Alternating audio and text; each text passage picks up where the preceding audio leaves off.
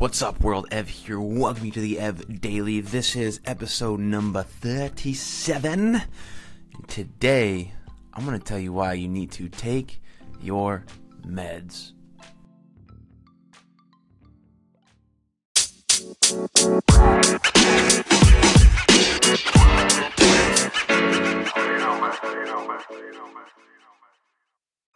Alright, good people of the world.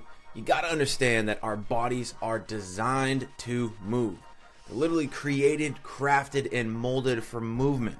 Whether it's to run, walk, climb, push, or pull, our bodies are incredible.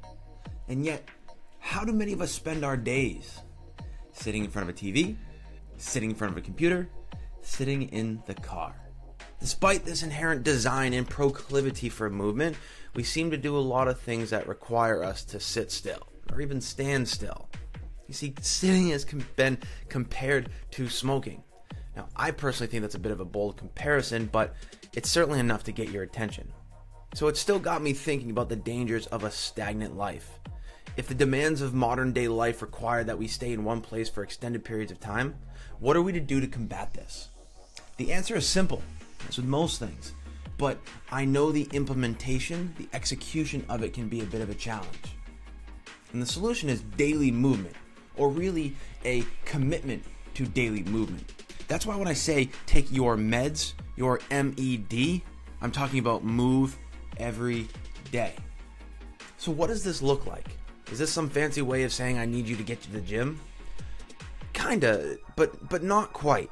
See, we often go to the gym or work out with mixed intentions. Maybe we're stressed, maybe we're trying to change our body composition, or we have some aesthetic goals, or maybe we're there because we think we should be, but we don't really know what we're trying to accomplish. And that's not really what we're after. If you do have a clearly defined goal of why you should be at the gym, then by all means, keep going, keep doing you, boo-boo.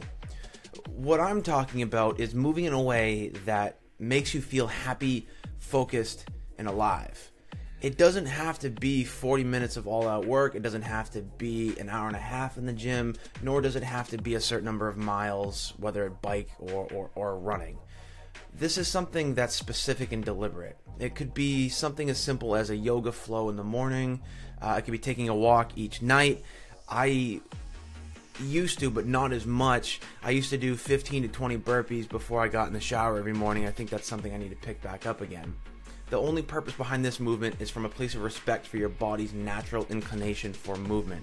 This isn't a weight loss hack, though you'd be surprised what would happen. It's not a productivity hack, but I can almost guarantee that it's going to contribute in some way.